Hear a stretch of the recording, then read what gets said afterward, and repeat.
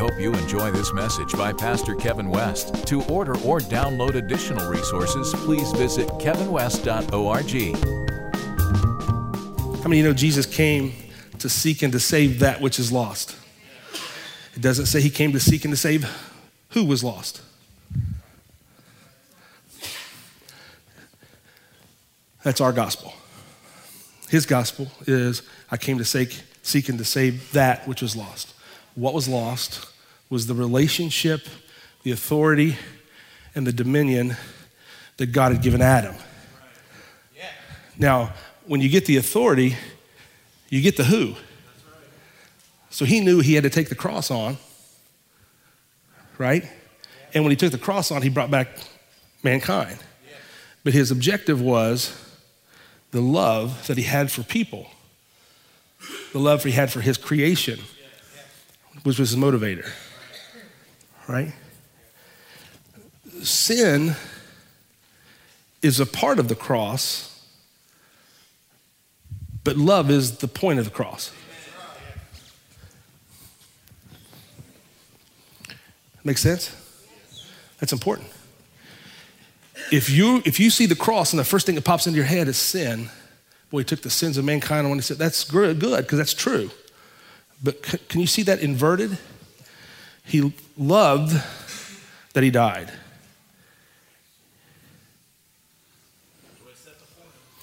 So the point of the cross is the love.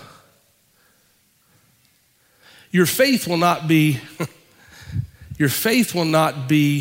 measured by how least amount of sin that you have in your life. Your faith will be measured by how you act in love in your life.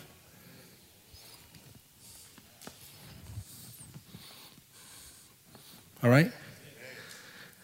If you are a sin measurer, you have the cross upside down. If you're a love measurer, you have it right side up.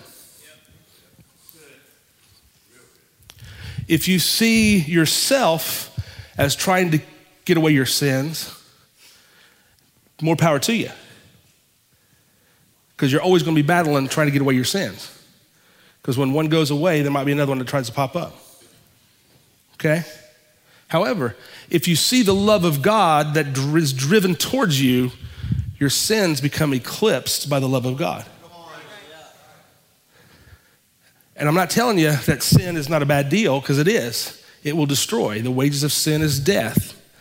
But if your gospel is all about measuring sin and so sin conscious all the time, that you're going to miss the point of why Jesus truly came.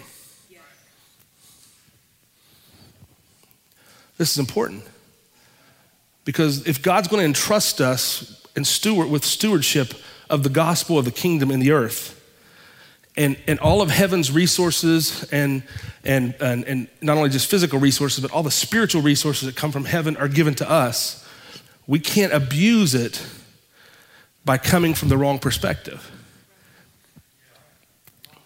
Right?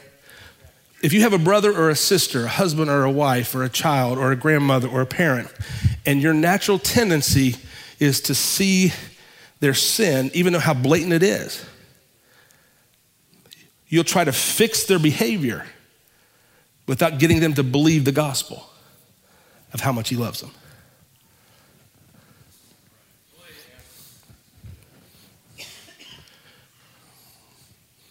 This is powerful stuff. Because without faith, it's impossible to please God. It doesn't say without sin, it's impossible to please God. It's possible to please God. It says without faith. Without faith, it's impossible to please God. And those that believe God, who he is, that he's a rewarder of those that diligently seek him. Right? So it's not those that without sin that please God. It's those that have faith. Faith is worked by love. Faith works by love. What motivates people and motivates you to do right is your love for him. But you can't do love and love him unless you first know how much he loves you.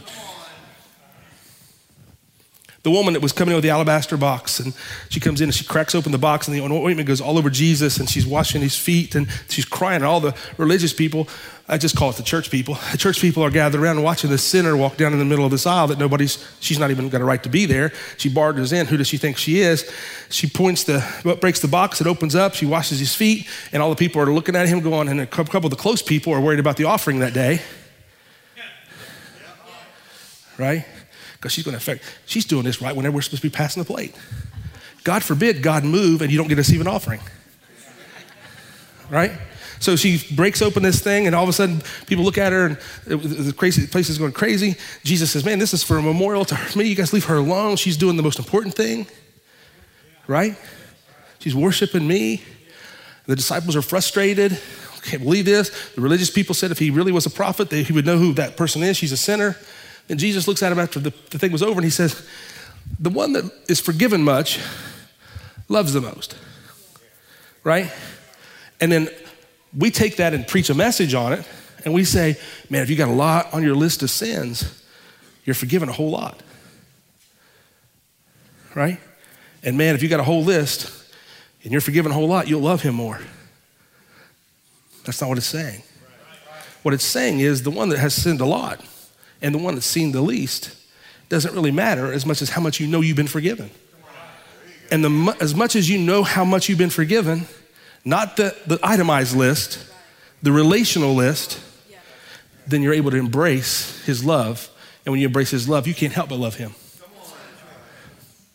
I told this story before, and for whatever reason, I feel like telling this again, but I've said it probably a couple of times, but it's important. I had a guy tell me one time, I was having all kinds of issues with love and grace, and he was telling me I was preaching it wrong, and you're teaching people how to sin. And I said, I don't know if you've ever noticed, but they're not asking me to do that. They're doing it anyway.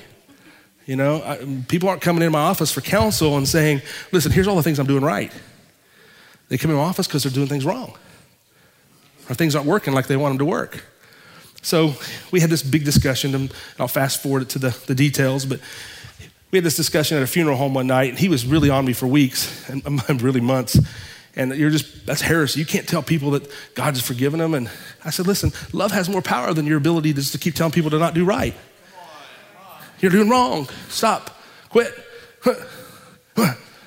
You know, looking down on people. Who do you think you are? You know what I mean? And the more he did that, I didn't see anybody changing. They just were hiding. So I got this revelation. It was my own personal revelation that I'm sure everybody else had already had. I just late getting it. And I told him, I said, you know, his wife was sitting behind him in this chair, 2 rows. And I looked at him and I said, hey, you know, she's listened to our conversation while he's just berating me. And I respected him because he knew more scripture than I did. And I thought, man, I can't get in a debate with him on this scripture. So he looks at me and he says, you're just going to have to tell people, you're telling people it's okay to sin. I said, no, I'm not. You're missing the whole point. I'm just telling them it's okay to accept his love.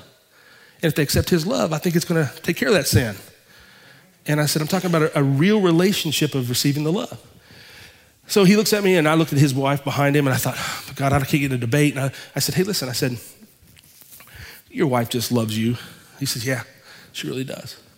And she's smiling real big. And I said, I'm talking about she worships the ground you walk on. He said, yeah, she really does. And I said, I'm telling you, when you're the last one to leave church here, and she's still standing there just watching you talk, and she don't ever say a word. She just, smiles from here. This woman worships the ground you walk on. I can't even believe how much she loves you. But this time he's tearing up real much, much his eye. Looked at her, she's smiling, and I'm going, I just can't get over it. He goes, she's incredible. He goes, I don't know what I would do without her. And he's looking at her, she's smiling. There's that love connection in their eyes, looking at each other. And I said, and I think if you had an affair on her, she would forgive you and take you back. And he looked at her and he said, looked at me, he said, I think you're right. He's crying. She's still smiling. And I'm thinking, okay, here we go. I said, then why don't you go do it? Why don't you go ahead and have that affair if you know she's going to take you back? And it was like a punch in the gut. He went, and I said, that's grace. Grace is when you know how much she loves you. Love, and it compels you to do right. I don't do it because I get away with it. That's not love. I do it, and I honor her because I realize how much she loves me, and that her love towards me causes me to do right towards her. I got up and walked away. Left them standing there figuring that out for themselves. Because I'm telling you, you're going to see an entire group of generation of young people and adults mature. You're going to see them coming back into the church. There's been this little distancing over the last decade. You'll see a flood coming back in because God's doing something. It's not because somebody has a good word. It's not because somebody has good music. Even though we're going to hopefully have that. It's going to be because God, the Spirit, is drawing people in. Because this generation is ready, the maturity level is ready to receive the fullness of the gospel. See, you used to be able to tease people a little bit and say, man, God wants to heal you. God wants to bless you. God wants to, and then what people would do is say, okay, I can hear that. This is good. And then when after a while, hope deferred makes the heart sick. So how many times are you going to be able to tell people? So then we changed our message from God's going to heal you, God wants it, we changed our message to God's gonna, because that takes the responsibility off of us. God's gonna, God's gonna, God's gonna, God's gonna. So we get people to come in, and next thing you know, we're got them going to the next service. Got them going to the next week. We got them going to the next time. We got them going to the next, and then all of a sudden, the gospel becomes elongated and projected way out there, when in my Bible it says it happened 2,000 years ago. And when John was on the Isle of Patmos, minding his own business, and he heard the angel of the Lord speak behind him, he looks behind him, which means he had to come back to see the revelation. So the revelation is behind you for you to walk in it in your future. And the revelation behind you is the cross. But how you see the cross determines how you see your future. If you see the cross as sin conscious, you'll miss where you're going, because you'll be measuring your life based on the sin, as how much sin you have, as much as you don't have. Some days you're better, some days you're worse. That's not how it works. It's love conscious, which means we have relationship with him. I've heard it preached. It's not about religion, it's not about relationship. Anything you're doing to appease him is religion. Anything you're trying to get his approval on, you're in religion. Because the only thing that gets his approval is faith. Amen. That pleases him. And faith comes by hearing, and hearing but faith works by love. So if you can't build faith unless you hear the right gospel. And if faith works by love, the right gospel has to be built on love, not built on sin or anti-sin. Is that okay? You want your kids to do right? Let them know how much you love them. Then when you correct their behavior, it's coming from a relationship of love, not just trying to make them better people, and you're making them happy, and they're making you happy, and we're just correcting behavior all the time. It comes from a relationship. We all right? Oh gosh, this is good. I'm telling you. We're talking about David today too, by the way.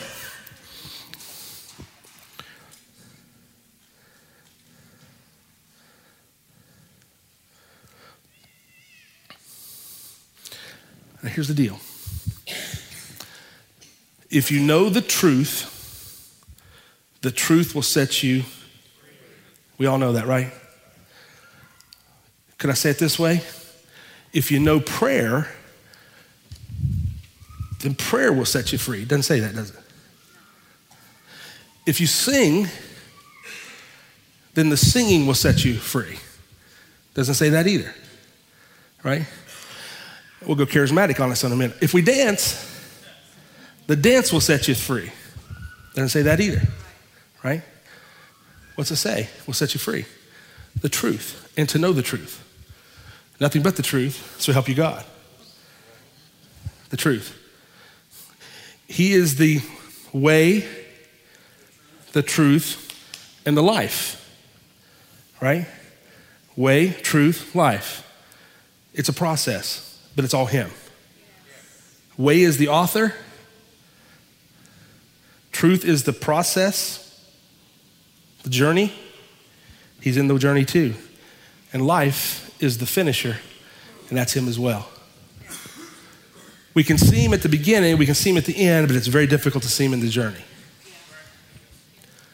It doesn't take faith to start it, and it doesn't take faith for him to finish it, because he's the author and the finisher of our.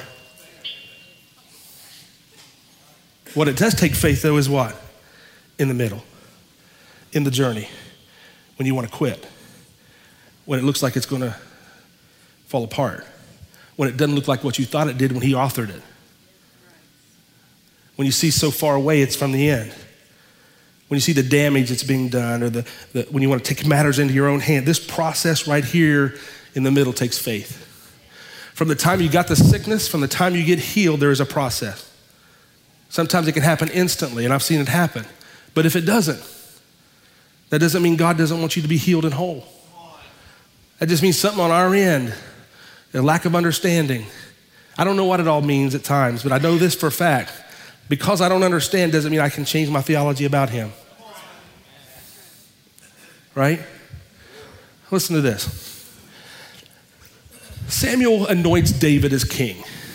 David comes out over the next several years and he fights Goliath. The word Goliath means mediator. He stood between the victory. Okay? So Goliath is there. David takes Goliath out, cuts his head off, takes the sword from Goliath, he cuts his head off, takes that sword, gives it back with the head to Saul. David then has to go back out into the field. Well, actually, he's with Saul. Saul won't let him go back to the field because this time now he had to leave home. It looks like David is going to become the king at that point because, after all, Samuel anointed him. He went back out into the field. He comes, he kills Goliath. He's supposed to get the Saul's daughter. He's supposed to get a lot of wealth, and he's supposed to be exempt from taxes. That's a pretty good deal. Saul comes to him and says, look, I'm not going to give you my daughter, oldest daughter, but I am going to give you another one. I've already given my other daughter away. So David gets tricked into getting the one different lady that he was supposed to get. So from that point on, David did wisely in God's eyes. We talked about last week in Saul's eyes, and David became this captain over this army of Israel, and he was going out fighting all the Philistines and all the different people. And as he won the battles, everybody began to shout, Saul killed 1,000, and David killed 10,000. So the jealousy creeped in on Saul. Saul's eyes were now fixed on David, and now Saul was going to kill David because Saul was jealous of David. David and Jonathan, Saul's son, Jonathan, became connected at the hip. They formed a covenant where they said, we're blood brothers. So that means me and you, but also all of my offspring and all of your offspring from generations are going to be connected. And you're going to take care of them, I'm going to take care of you and all of them. They formed a covenant. Jonathan comes back to his dad and says, listen, I don't know why you're trying to kill David, because David would play the harp, and as he was playing the harp in front of Saul, Saul would have these evil spirits come on him, and when David played the harp, the evil spirits would go. But Saul had this javelin in his hand, and boom, was trying to kill David and pin him against the cave. So David would slip out and get away from Saul trying to kill him. But David didn't do wrong in Saul's eyes. Or David didn't do wrong in God's eyes. David was doing right in God's eyes. Because every time he was called out onto the carpet to do something good, David would do it with his whole heart and his whole mind, dealt wisely with it, and he did it unto the Lord. But Saul kept trying to kill him. So much so that Jonathan went to his dad, Saul, and said, Dad, listen, we got a problem. What is it that David has done against you? Saul says, you're right. He hasn't done anything against me. I'm not going to try to kill him anymore. So David is now coming into the army, back into the family, going to sit at the table. Everybody's going to be happy. But once again, Saul became tormented because of David. Tried to kill him again. So David flees again. Jonathan comes to his dad one more time and says, this is getting out of control. You're doing what's wrong. Saul says, why are you trying to help him when you're the one that's going to be the king? You're my boy. And Jonathan said, I've got a covenant with him. He's doing right in God's eyes. Saul said, I'm going to try to kill you. So Saul tried to kill his own son for protecting David. At that point, Jonathan said, well, this is true. He's trying to, yeah, there's a pretty good indication if he's trying to kill you, he'll kill him. Saul was tormented in his mind. At that point, David runs, and Jonathan says, look, I don't blame you for going. Go. Now, David is on the journey. Now, keep in mind, he was anointed king several years earlier, had to go back out with the lions and the bears and fight them to save the sheep. He gets summoned into his dad's house and says, take the bread and the cheese. I don't want you to go check on my older boys because they're fighting in Saul's army. David gets there. He sees that this Goliath is going to take every one of them out. Saul's afraid. The boys are afraid. The army's afraid. And David said, I can do this. So David takes him out. David thinks everything's good. And surely in David's mind, man, God authored me to be king over here with Samuel. After I take Goliath's head off, surely this will be the finisher of the faith and I can become king. What David didn't realize, his journey was just now beginning. The trail, the run, the fight, the fear, the internal change and transformation that had to go in. David was physically able to kill a bear and a lion, but David had to go through some character processing on the journey. Your journey, your wilderness, your in-between times from here to there is for you to gain two things, a revelation of him and a revelation of you. If you get a revelation of him, it'll change your revelation of you. If you see him for who he really is, you'll see you for who you really are. See, two things were happening today. Steph was going, when they were singing, Brendan was singing it too. What was the song, the victory? The anthem, right? And he's seated. And Stacy yelled, we're seated. You got the victory. He got the victory. We got the victory. See, when you begin to see him, you begin to see you. Because what he's really saying about, you're saying about him, you're really saying about you. So if you see him in victorious positions, you start seeing yourself in victorious position. But when you're on the run and you're in the process and you're worried and paranoia begins to set in and your own mind starts playing tricks on you, it takes a battle for you to stay fixated on him and see him for who he really is. When you're going to all those doctor's appointments and you still got to say victory in Jesus, when her heart has not turned back towards you or his heart has not turned back towards you, and you still have to say, victory belongs to him, right? That's tough. What do you do when the rug gets pulled out from under you, when you thought things were going one way and it turned, and now you're going in the complete opposite direction? And you got to still have faith. I didn't say you had to be without sin, even though we don't want you with sin. I didn't say you had to pray more, even though we want you to pray more. I didn't say you had to pray, get in your Bible more, even though we want you in your Bible more. The battle is your faith, so it keeps your mind at peace in the midst of the storm. Yes. That's the battle.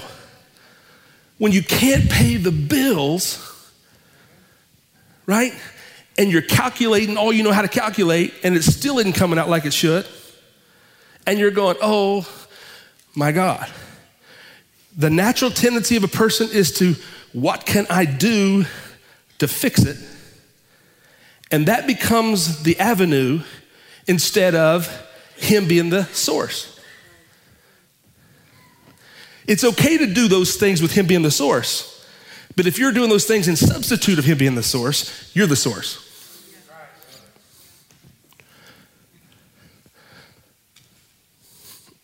That's a good place for an amen right there. So David says, I thought I had this. Now I'm on the run. He goes to this Philistine king. He makes his way to this guy and he says, King Saul sent me here. Now the guy was suspect to David. Saul sent me here on some business. So since he was a representation of the king, the man received him. Right? And the man received him. The word comes back to Saul and says, why did you receive him when I'm chasing after him? And the man says, well, he told me he was a part of your business plan. He thought, I was here, thought he was on official business. No, he wasn't official business. Well, David had taken off. Now here's where it gets good. So David now runs to a city where the king has already seen David's reputation. He's already been found out how good he is. So the king was thinking, David is coming here witty, and he's gonna turn on us. And I can't get him close to him and trust in him because something's not quite right. If I let him close, he'll take over this place. Why? Because he had already heard Saul killed 1,000 and David killed 10,000. Y'all tracking with me? So the king looks at this guy and they bring David into him, and David recognized that the king knew he was a little concerned about him. So David acts like a madman. He starts foaming at the mouth. He starts acting like he's got something wrong with him. I mean, acting like he's not there. So the king looks at him and says, well, I don't have to worry about him. I don't have to worry about him because look at him. He's acting like he's something wrong. Now, David did that. Now, David's a man after God's own heart. David's a man that plays the harp of the evil spirits go. David's a man that kills the lion and the bear. David's the man that takes Goliath's head off with his own sword, comes back and brings it, lays it up with only 5 smooth stones in a bag. And he's standing before a man. And he has to act like he's lost his mind. Because fear had gripped David.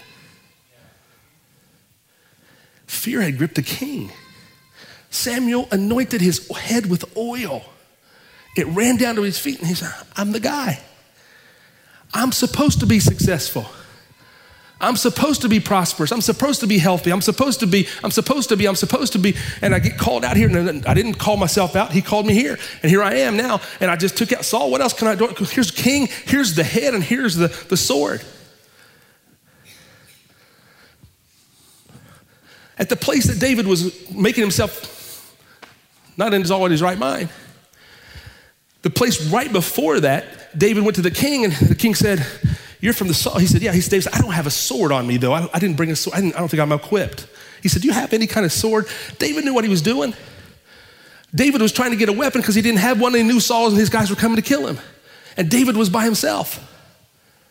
David asked the king, do you have a sword? He said, I don't have anything, man. He goes, all I've got here is the sword that you killed Goliath with. David said, I'll take it. I know it works. You would think that sword would have been a remembrance to David of, God, you still got me. But David was still afraid. He was still scared. So David runs to the next city. The king says, if he's going to turn on us, I'm going to have to. David says, act like he was just not all there, foaming at the mouth. And the king says, well, just let him go. David has the sword. Listen to this. David looks at the king, and all these men that were in debt, were busted, misfits, had all kinds of problems. All 600 of them go with David.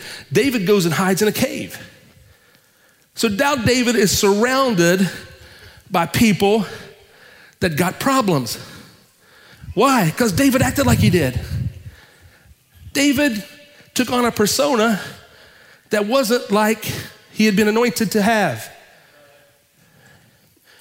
When you're afraid, when you're on the run, and you don't know up from down and around from another round, sometimes you begin to act like you're something you're not. And you will begin to attract people that are just like, if you're full of fear, you'll attract people that are full of fear.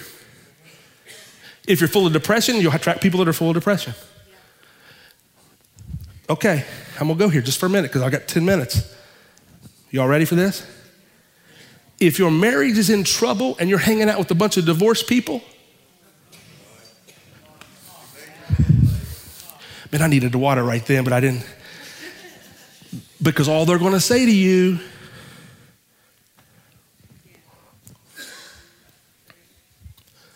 you're in a cave, surrounded with people just like yourself. But David thought to himself, I can't stay here. Something's not right. And he began to reflect and encourage himself in the Lord. It was just a small picture of his whole life. even though he was full of fear, he was afraid, it made him act like he took on a whole different personality that really wasn't him. He started having to lie and manipulate and fake himself through it, but because he was on the run. He was in the process. Your journey, your middle ground, your in between does stuff to you. It piles you into the ground. It makes you depressed. It makes you anxious. It makes you fearful. It makes you, and it's supposed to squeeze all of the junk out of you that you can't take when you're going to the next place. All your stuff comes to the surface. If you're a worrier, I promise you, your journey is going to be full of worry. And here David was in the cave. He couldn't walk anywhere looking around. There's another one. God, look at him. I love the guy, but he's a mess. And here's another one over here. David couldn't get wise counsel because they were dependent on him to give counsel. They were looking to him to be the leader. What do you do, husbands? What do you do when you're leading your house and your wife looks at you and says, well, the Bible says this, but it ain't happening? Or your kids look at you and say, where are we going? And you're going, and you're speaking faith, and you're speaking faith, and you're speaking faith, and you're speaking faith, and nothing seems to change. You make promises because you have deep belief in your heart that this is going to be good. It's going to happen. This is going to happen. That's going to happen. This is going to happen. This is going to. And after a while, they don't even want to hear those promises because they're empty promises. But when he told them they weren't empty because you really believed them. So you start losing faith. Your peace of mind is gone. Your inner turmoil, and you're fighting within yourself, and you're trying to hold back things you shouldn't say and want to say things to give hope because depression is all around you. Your kids are watching. Your family's watching. Oh, you know what I'm talking about. This isn't just for me.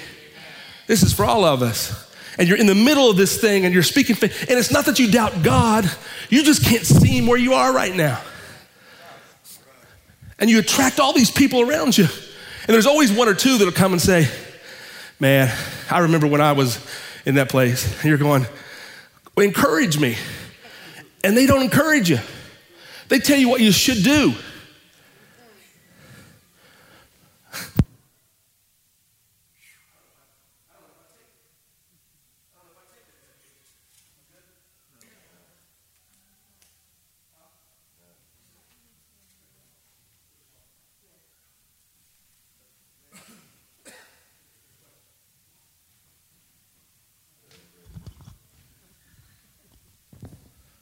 Facebook Live, you can go back 5 seconds. I don't know if what I'm supposed to do. I don't know how I'm supposed to live this thing. But everybody's giving you what they think you should do based on what they see from their perception, but they're not with you in the cave. Even the people that are in the cave with you can't give it from your perception because it's your cave. So what do? You're in the cave. It's falling apart. You're anointed to be king. Victory in Jesus.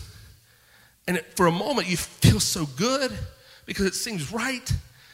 Oh gosh, and you know the words from heart. It brings back an emotion from years ago. And you're going, yes, this is it, this is it, this is it. And then you got to walk right out of the church facing the reality of past due bills. A marriage that just on eggshells. Kids that are just wayward. And you're feeling the burden from them. You can't fix their life and they're in a jam. Am I talking to anybody? But victory in Jesus, that becomes a desperation cry rather than a revelational cry. When it's revelational, you see that situation different. When it's desperational, it still has a hold on you. Doesn't mean it's not going to be easy. It's still going to hurt. It's going to be painful. It's still going to be real. It's still going to have a struggle. It's still going to be, but something on the inside begins to change. So David's over here talking to these 600 guys, getting no counsel, but just getting all kinds of problems. Nothing seems to change for David, except David sits down and he pulls out a tablet, probably some stone. And he begins to pen a psalm.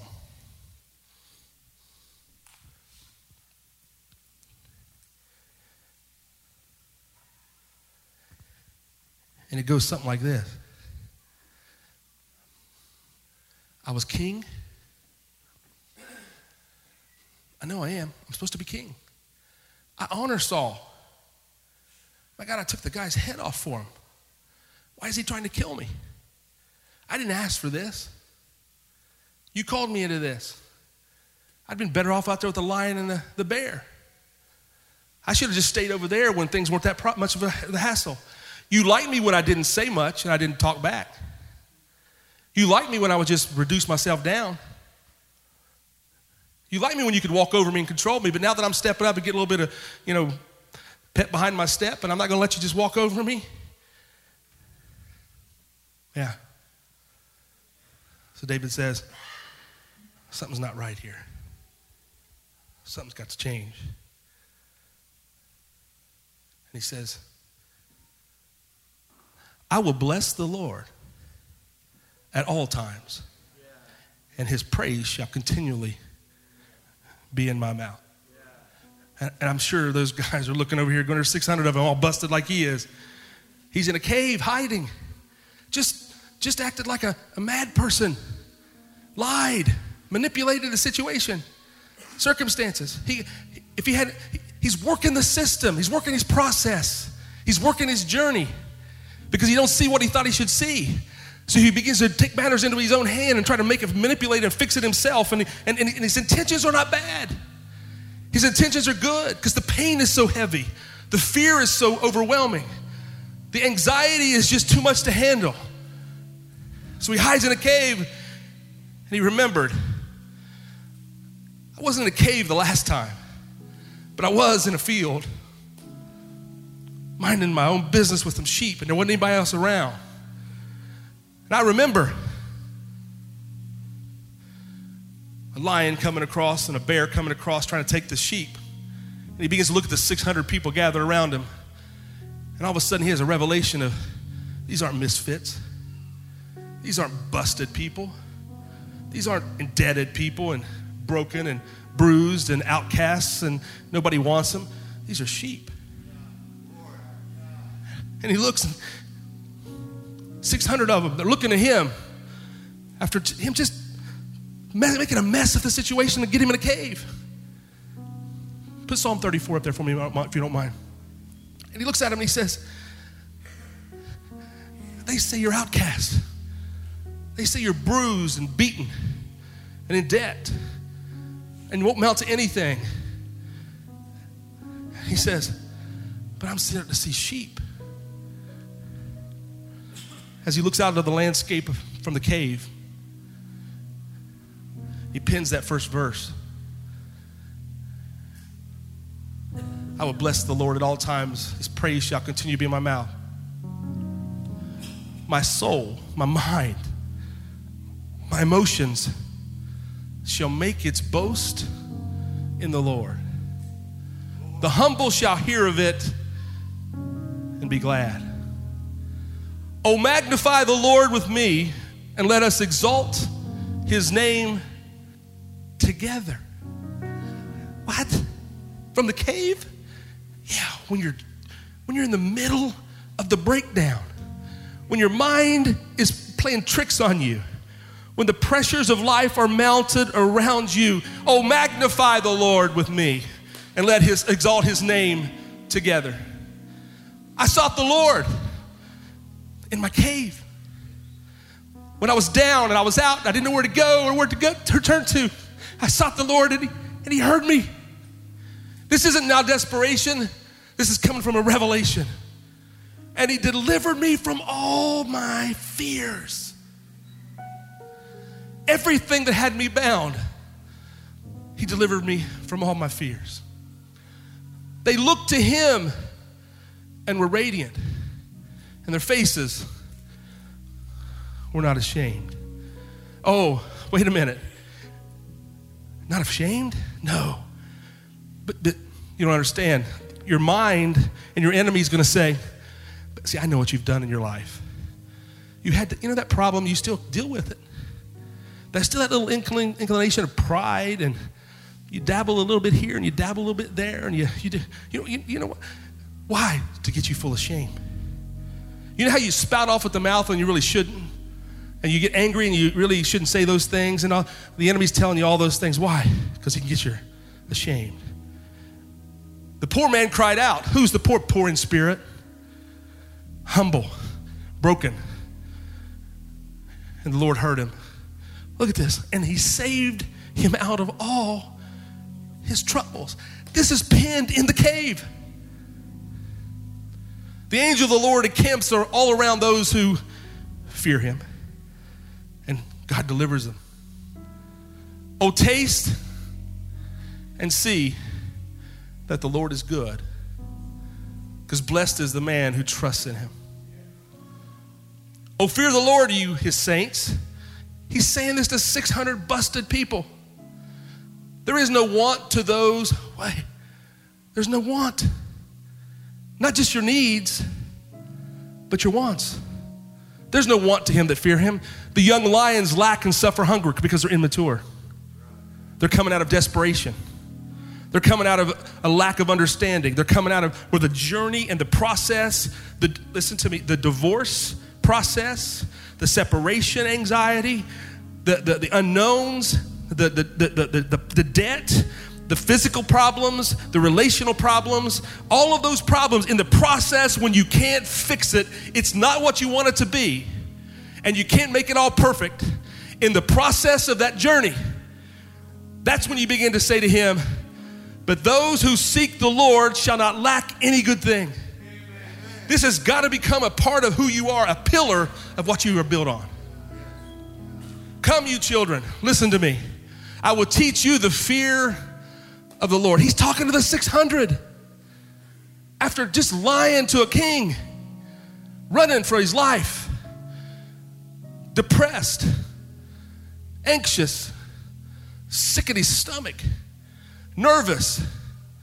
Who is the man who desires life and loves many days that he may see good? See, when you're in the process, some days you want to die. Someday when you're being pruned and purged and you feel like you're in the fire, you don't even want to live. And that suicide thing comes on your head.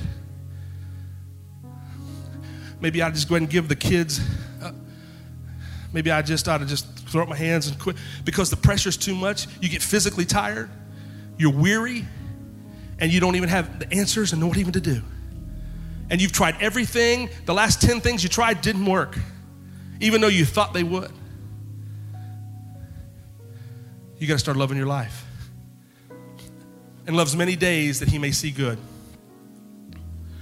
Oh, keep your tongue from evil and your lips from speaking deceit. Now listen, I'm not talking about just cussing, because sometimes that feels good. I've heard some of you. I've been in your car. Keep your tongue from evil. What that's saying is, don't get caught up in agreeing with the enemy of your fears. And your lips from speaking deceit. It's not talking about deception out there. It's talking about self-deception in here, where you're deceiving yourself and you begin to worship that burden, that pain, that hurt, that process, that empty promise, that hope deferred. You begin to worship that because that becomes the mountain that you see. Depart from evil and do good. Seek peace and pursue it. The eyes of the Lord are on the righteous, and his ears are open. Listen to this. The eyes of the Lord are on the righteous. You know why that's important on here? Because if you remember correctly, when David come up out of killing all the Philistines, the women were singing, Saul killed 1,000, and David killed 10,000. And the Bible said Saul eyed David. So the eye of his enemy was on him. But the Lord says the eyes of the Lord are on the righteous, and his ears are open to your cry. The face of the Lord is against those who do evil, to cut off the remembrance of them from the earth. The righteous cry out, and the Lord hears. and delivers them out of all the troubles. The King James says it this way: many are the afflictions of the righteous, but the Lord God delivers them out of them all. The Lord is near to those who have a broken heart and saves such as a contrite spirit. There it is. Many are the afflictions of the righteous, but the Lord God delivers them out of them. Some, a few, occasionally. But listen, many are the afflictions of the righteous, but the Lord delivers those that sin less. The Lord delivers those that pray more. The Lord delivers them out of the ones that read more scripture and can quote text and verse. No. Those are all good. It all builds up. But the Lord delivers them out of the righteous. And let me tell you something. There's not one man that's righteous. No, not one. But there is one that's righteous in Jesus Christ. And because he is made righteous, guess who he has made righteous with him? He made you righteous too. But the Lord delivers them out of them all. He guards all his bones. Not one of them is broken. That's why they couldn't break a bone on Jesus on the cross, because he was righteous. See, they would break the legs so he would hurry up and die when they were hanging on the cross, because they were holding themselves up. But the Lord would not allow one bone being broken on Jesus' body. That's a fulfillment of that prophecy. He guards all his bones. And guess what? Out of the side came the water and the blood, out of Jesus' side. And Jesus says, you're my bride, you're bone of my bone and flesh of my flesh. And if we're bone of his bone and flesh of his flesh, not one of your bones is going to get broken either. Because if they break your bone, they break his. You can be broken in spirit, but you're not going to be broken in your life. You can be broken in your mind, but you can't be broken overall in wholeness. Only for a moment the afflictions come, but the Lord God delivers them out of them all. Evil shall slay the wicked, and those who hate the righteous shall be condemned. The Lord redeems the soul of his servants, and none of those who trust in him shall be condemned.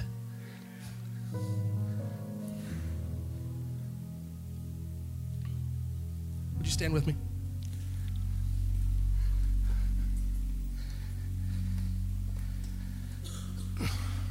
David wrote 7 psalms on his run in his hiding place when he was running for his life. Psalm 57, 7, 56, 34, 37, 52, 142, and 54. All those psalms that y'all sing in church, we sing and they put music to them. We sing them here. David wrote those on the run. As we continue on with the journey with David, you're going to see, David made it to the crown, but it wasn't easy. David had to go through an internal inversion of his life, of revelation. The part of the maturation process is allowing God to reveal himself to you so you can see yourself as he sees you. And the journey and the process and the afflictions of the righteous mature you. Why is that? Because when you get a revelation of who he is, so that you can get a revelation of who you are, the 600 people that are around you that are busted and broken and beaten too, you begin to lead them. Your family, your friends, the lost, the hurting, the bound up religious people, all of them. My message today is pretty simple. David penned a psalm, run, hurting, life upside down, not experiencing what he thought was a promise going to come to pass. Couldn't answer unanswered questions. Didn't handle everything perfectly. Made some mistakes, told a few lies, was out of character in some things. Up one day, down the next. But he was grounded enough to know were to turn in the middle of the process. And when he turned back to the Lord and he looked at him and he penned the psalm, he said, "I'll bless the Lord at all times. Not just in the good times, but even in the bad times. Even when I'm not feeling like blessing the Lord, I'll bless the Lord." See, you'll get through this, wherever this is right now for you. You'll get through it. And you'll come out on the other side better than you were when you went in. And you'll say these words. You'll say, "God, I would never want to go through that ever again in my life, but I wouldn't trade that cave experience for anything in this world." Because you're stronger, you're wiser, and you're better than you've ever been. Would you bow your heads and close your eyes? You said death's only sleeping. I want you to personally reflect on your life, where you are right now. My heart was beating. I rose up from my grave, and my fear was turned to faith, 'cause you came. I knew that you would come. You saved my heart, it woke up. I'm not afraid, I see your face. I am alive. You came. I knew that you would come.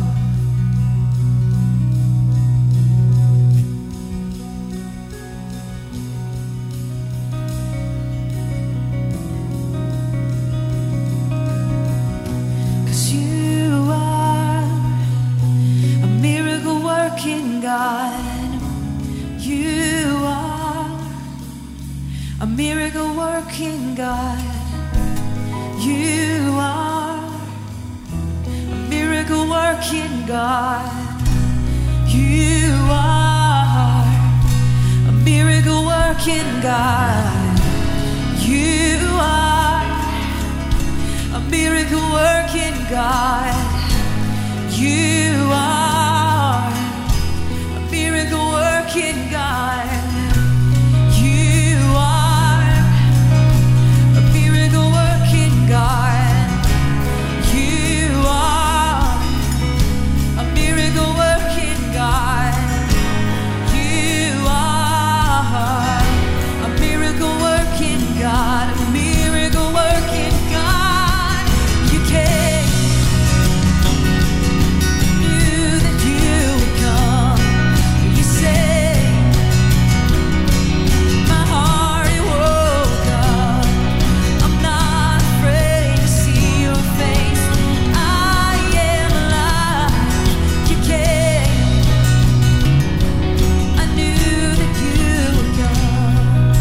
I want everybody to say this with me. We're going to quote this. Are you ready? Can you see it? I want everybody to say it. I will bless the Lord at all times. His praise shall continually be in my mouth. Say it out loud.